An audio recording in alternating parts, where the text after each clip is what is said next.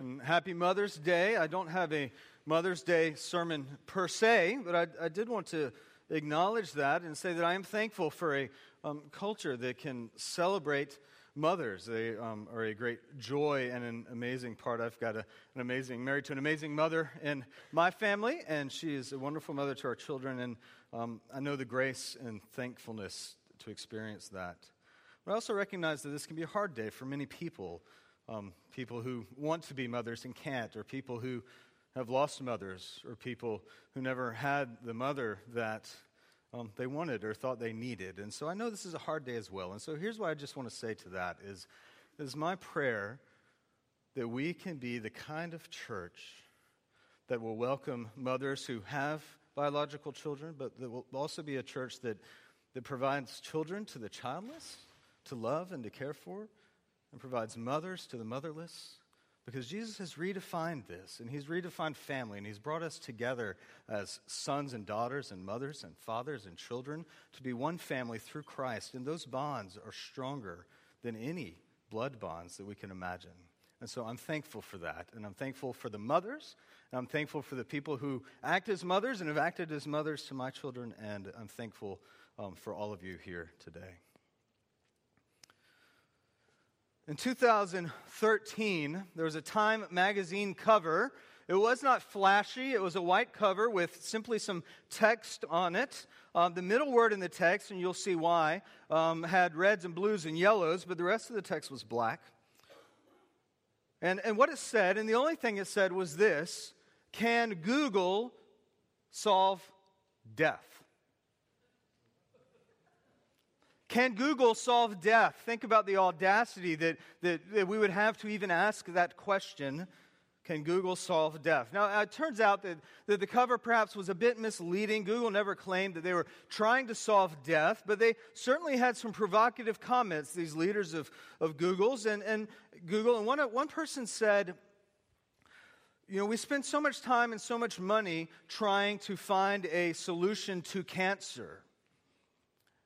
And this leader from Google said this. He said, we at Google are hoping to set our sights higher than that. Higher than that. The occasion for the cover was the founding of a Google-run company that was getting into biotechnology and things like that. This was back in 2013. And so it led time to ask the question, can Google solve death? Now, in many ways, that's the question we are all asking of ourselves or our doctors. Can we solve death? Death, frankly, is our one great fear. It's the one last uncharted territory. It's our one common experience across the world. The fact of the matter is, and I'm sorry to bring this to you on Mother's Day, but you can blame the scriptures. The fact of the matter is, we're all going to die. We're all going to die. And every year we spend countless dollars trying to solve this problem. And medicine and health and extending our lives, there's nothing wrong with that per se, except when it becomes our idol. And when we idolize eternity, worldly eternity, it gets to be a problem. And the reality is, despite all of our idolizing, we've not managed a solution. So instead, we've romanticized death. We call it a transition. We call it a new way of living. We call it sometimes even a birth into a new life. It's just a natural thing that everybody experiences. Nobody has any idea from a worldly perspective what that looks like, but we don't want to say it's the end. We don't want to say it's the end. And so we romanticize death. I want you to consider with me this morning a man who failed to solve death. A man who failed also to romanticize death. In fact, a man who probably experienced the least romantic death you could possibly experience, short of being crucified. His name was Stephen. If you have your Bibles, I suggest you open them to Acts chapter 7. We're going to be in the last part of Acts chapter 7. If you have a Bible like this or a Bible on your phone, whichever it is. But open it up to Acts chapter 7, and while you look for that, I want to give you some background on this man, Stephen, who's going to allow us to consider death, hopefully in a new light. Stephen was one of the first deacons of the church. He was commissioned with 6 others as the growing church realized that it was having a hard time both proclaiming the gospel and caring for its own members. The presenting problem was the Greek widows were not being cared for in the weekly distribution of food and other goods to the needy and to the poor. This wasn't intentional. It wasn't subversive. It was simply the fact that it was too few people doing too much work, and this one group of people got overlooked. The Greek widows did.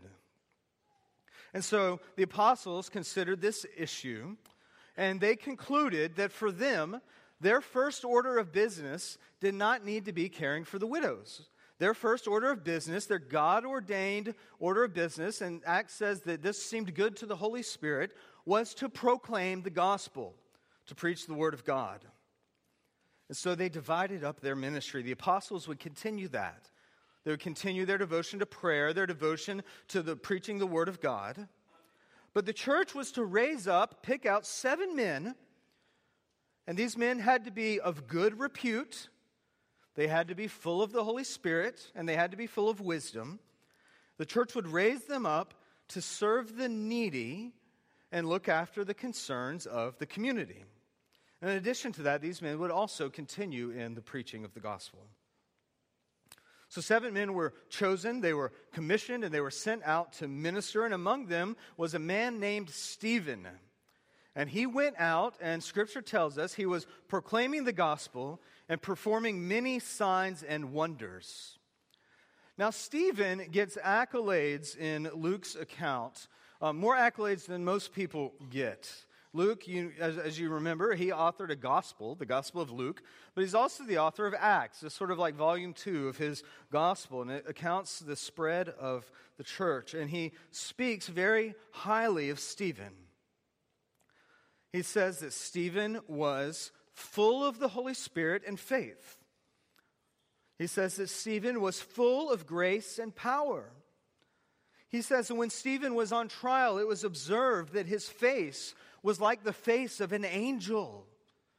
All of these accolades in one short chapter of Scripture. Now imagine that you were a Jewish leader of the day. You're having enough problem with these Christians, and now you have Stephen. And imagine how much that would irk you and bother you. That here you have angel-faced Stephen, full of the Holy Spirit, going out and doing signs and wonders and subverting everything you have tried to accomplish in your whole life. No, they weren't happy with Stephen. And so they seized him. They had him arrested, and they falsely accused him of speaking against Moses, of speaking against the temple. And so he's on trial in front of the Sanhedrin, and the high priest invites him to respond. And so the beginning of chapter 7 is this now famous response. It's a sermon even of Stephen, where he actually defends the truth about Moses. Moses is a pointer to Christ. And he argues against the priority of the temple. The temple is just a foreshadowing of the heavenly realm. God doesn't live in places made by human hands. He lives in the glories of heaven. And then he closes with a bit of a rebuke. And I'll just simply read that to you and see if you could understand why perhaps they were a little upset. He says to the Jewish leaders, "You stiff-necked people, uncircumcised in heart and ears, you always resist the Holy Spirit. As your fathers did, so do you. Which of the prophets did your fathers not persecute? And they killed those who announced beforehand the coming of the righteous one, who, by the way, you have now betrayed and murdered. You who received the law did not keep it." So they were a little upset. In fact, it says, verse 54, when they heard these things, they were enraged, and they ground their teeth at him. And as Stephen speaks of seeing Christ at that moment of his death, the leaders respond. They cried out with a loud voice, and they stopped their ears, and they rushed him. And they cast him out of the city, and they stoned him. a violent death where he was hit repeatedly by stones. We're not talking like gravel, we're talking rocks thrown at this man until he died. But in a fascinating twist, this terrifying murder of Stephen fueled the fire for the growth of the church. It scattered many of the followers of Christ all around the known world, but they did not leave afraid. They left proclaiming the gospel. Many of them would face the same fate of Stephen, and yet they still preached Jesus. And this moment, this witness of Stephen, the first martyr, would have a lasting impression on the heart of one man in particular. And we'll come back to him in just a moment. So the question that this passage leaves me with is this. What is it about Jesus that would allow Stephen to approach his death with such confidence and with such peace? Well, I want us to consider Jesus at the moment of Stephen's death. The first thing we notice is this. At the moment of his death, Stephen saw the living and reigning Christ. He saw the living and reigning Christ. Look at verse 55. But he, referring to Stephen, full of the Holy Spirit, gazed into heaven and saw the glory of God and Jesus standing at the right hand of God.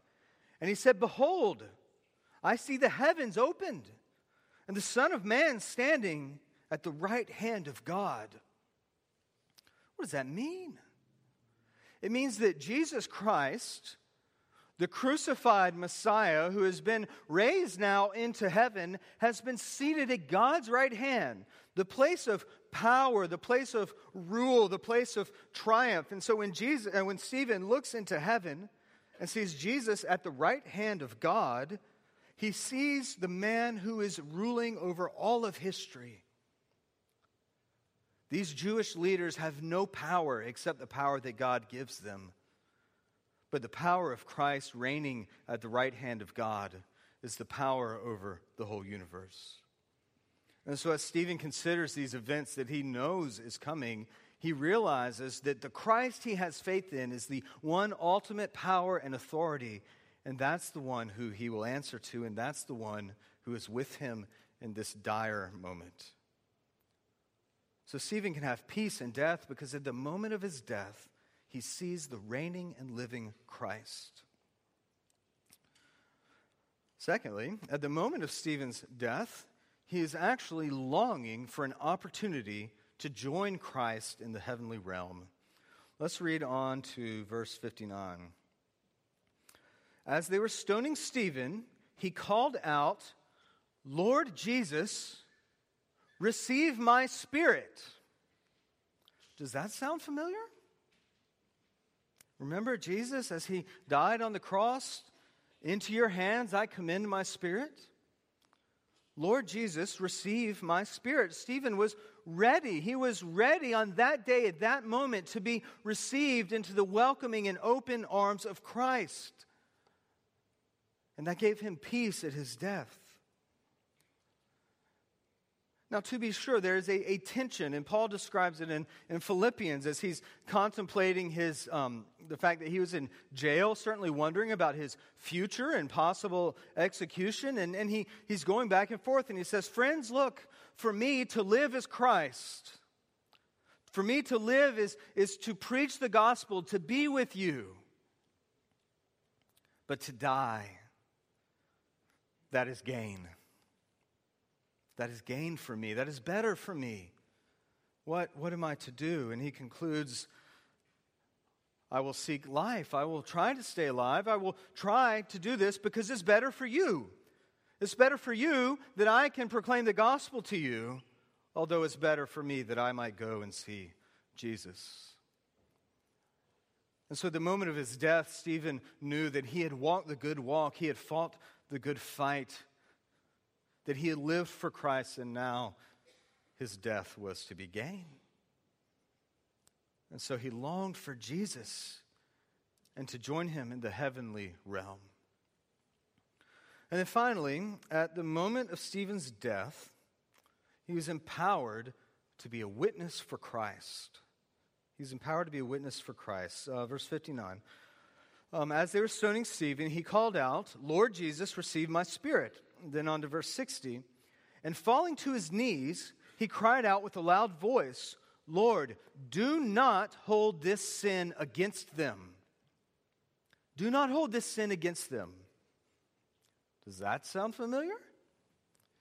Again, think back to Good Friday. Father, forgive them, for they do not know what they are doing. So Stephen cries out, "Lord, do not hold this sin against them." He was bearing witness to the grace of Christ, even as these men stood on the hill throwing stones at his head, even as he bled from his head and his body. He asked for God to forgive the men who were throwing the stones. He bore witness to the grace of Christ. And there was a man there watching this, watching Stephen, watching his witness. His name was Saul, right? And so it says a couple things about Saul. They cast him out of the city, the leaders, and they stoned him. And the witnesses laid down their garments at the feet of a young man named Saul. Saul was there, and he was the caretaker of the garments of these people. Does that indicate some position of authority? We're not sure, but he was there, and he was watching, and he was observing. And then if you were to read on to chapter 8, verse 1, it says this about Saul. Saul approved of Stephen's execution. Saul approved of Stephen's execution. Well, as most of you know, Saul would go on to have quite an experience of Jesus himself. Converted on the road to Damascus, right? And this man Saul, who was persecuting the church, would come to be known as Paul, the great defender of the faith, the great missionary who spread the gospel to the known world, the man who's responsible for 2/3 of our New Testament, the man that if you had to point to a single man besides Jesus that changed the course of history, you would point to Saul, Paul, this man who watched Stephen die. And Paul goes on later to recount this experience and said he saw Stephen as a witness to Christ. And so Augustine would reflect on Paul and say it is because of the prayer of St. Stephen that we have been given the witness of St. Paul. An amazing moment. At the moment of Stephen's death, he was invited to bear witness to Christ. So what do we see? Well, we see in Stephen a man who was not out to solve death. Okay, if we're out to solve death, I think we're going to be out of luck. Stephen was not out to solve death. Instead, we see a man who knows that death has been defeated. It's not a problem to be solved, it's an enemy to be defeated, and it has been through Jesus Christ. Stephen is a man for whom death does not have the last word, a man for whom death has no sting, a man for whom death has no power. And because of the power of the Holy Spirit dwelling in Stephen's life, he's able to see at that moment the living and reigning Christ. He's able to long for an opportunity to be with Jesus, and through his death, he bears witness to Christ so that others might believe. What then are we going to do with this? What are we going to do with Stephen? Well, I want you to leave you with two things that you might bring home with you. And the first one is, in light of Stephen and how he responded at the moment of his death, we need to realize that we are invited to live as a people who are no longer slaves to death. We're no longer slaves to death. Friends, why do you think the Roman Empire lined their major highways with crucified criminals? It was a reminder. It was a reminder. Stay in line, and you'll be just fine. But if you cross us, we have the power of death over you. It was a reminder of their power. Don't you see? That's why Christians were such a threat to Rome. Because they didn't believe Rome had any power over them, not even the power of death. Rome could not control them with the fear of death. And so they went out and they would boldly proclaim the gospel, and many of them were murdered for it. And even as they were murdered, the church wasn't squashed, the church exploded. It exploded. It led the theologian Tertullian to say the blood of the martyrs is the seed of the church. Because they did not have a fear of death. I think too often in our less than persecuted Western society, we live our lives in slavery to death. We're afraid of that one event that we all experience and yet none of us can control. And so too often it dictates where we live, where we travel, who we associate with. And now just to be clear, we do have earthly responsibilities. We have been given charge and care over people and things that are important. And Paul himself even says, look, it's better for me to live. And so you wouldn't advocate recklessness, a fearless abandon to do whatever you want. However, when our fear overrides our ability to preach the gospel, there's a problem. When someone misses out of the salvation that Jesus Christ has to offer because we're afraid to die, there's a problem. Friends, the worst that the world can dish out to us is death. And that enemy has been defeated through Jesus Christ, our Savior. We're no longer slaves to death, friends. And then finally, we're invited to know the one who has power over death. And so I'm not so naive to assume that every single person in this room knows the grace and mercy of Christ and has the hope of everlasting life. And so I just want to tell you this one thing. Jesus Christ has defeated death. And all of those who have faith in him, anyone who believes in Jesus Christ, who receives his forgiveness on the cross, and who is invited into his resurrection power, you will experience life everlasting, and that future hope you have will transform who you are today.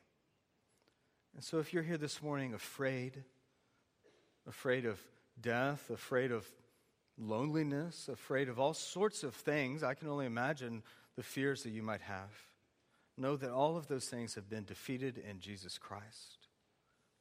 And come be a part of this community who loves like he loves, who gives their lives like he gave his, and who hopes together for the everlasting life that we'll experience through Jesus Christ in our resurrection that is to come. Let us pray.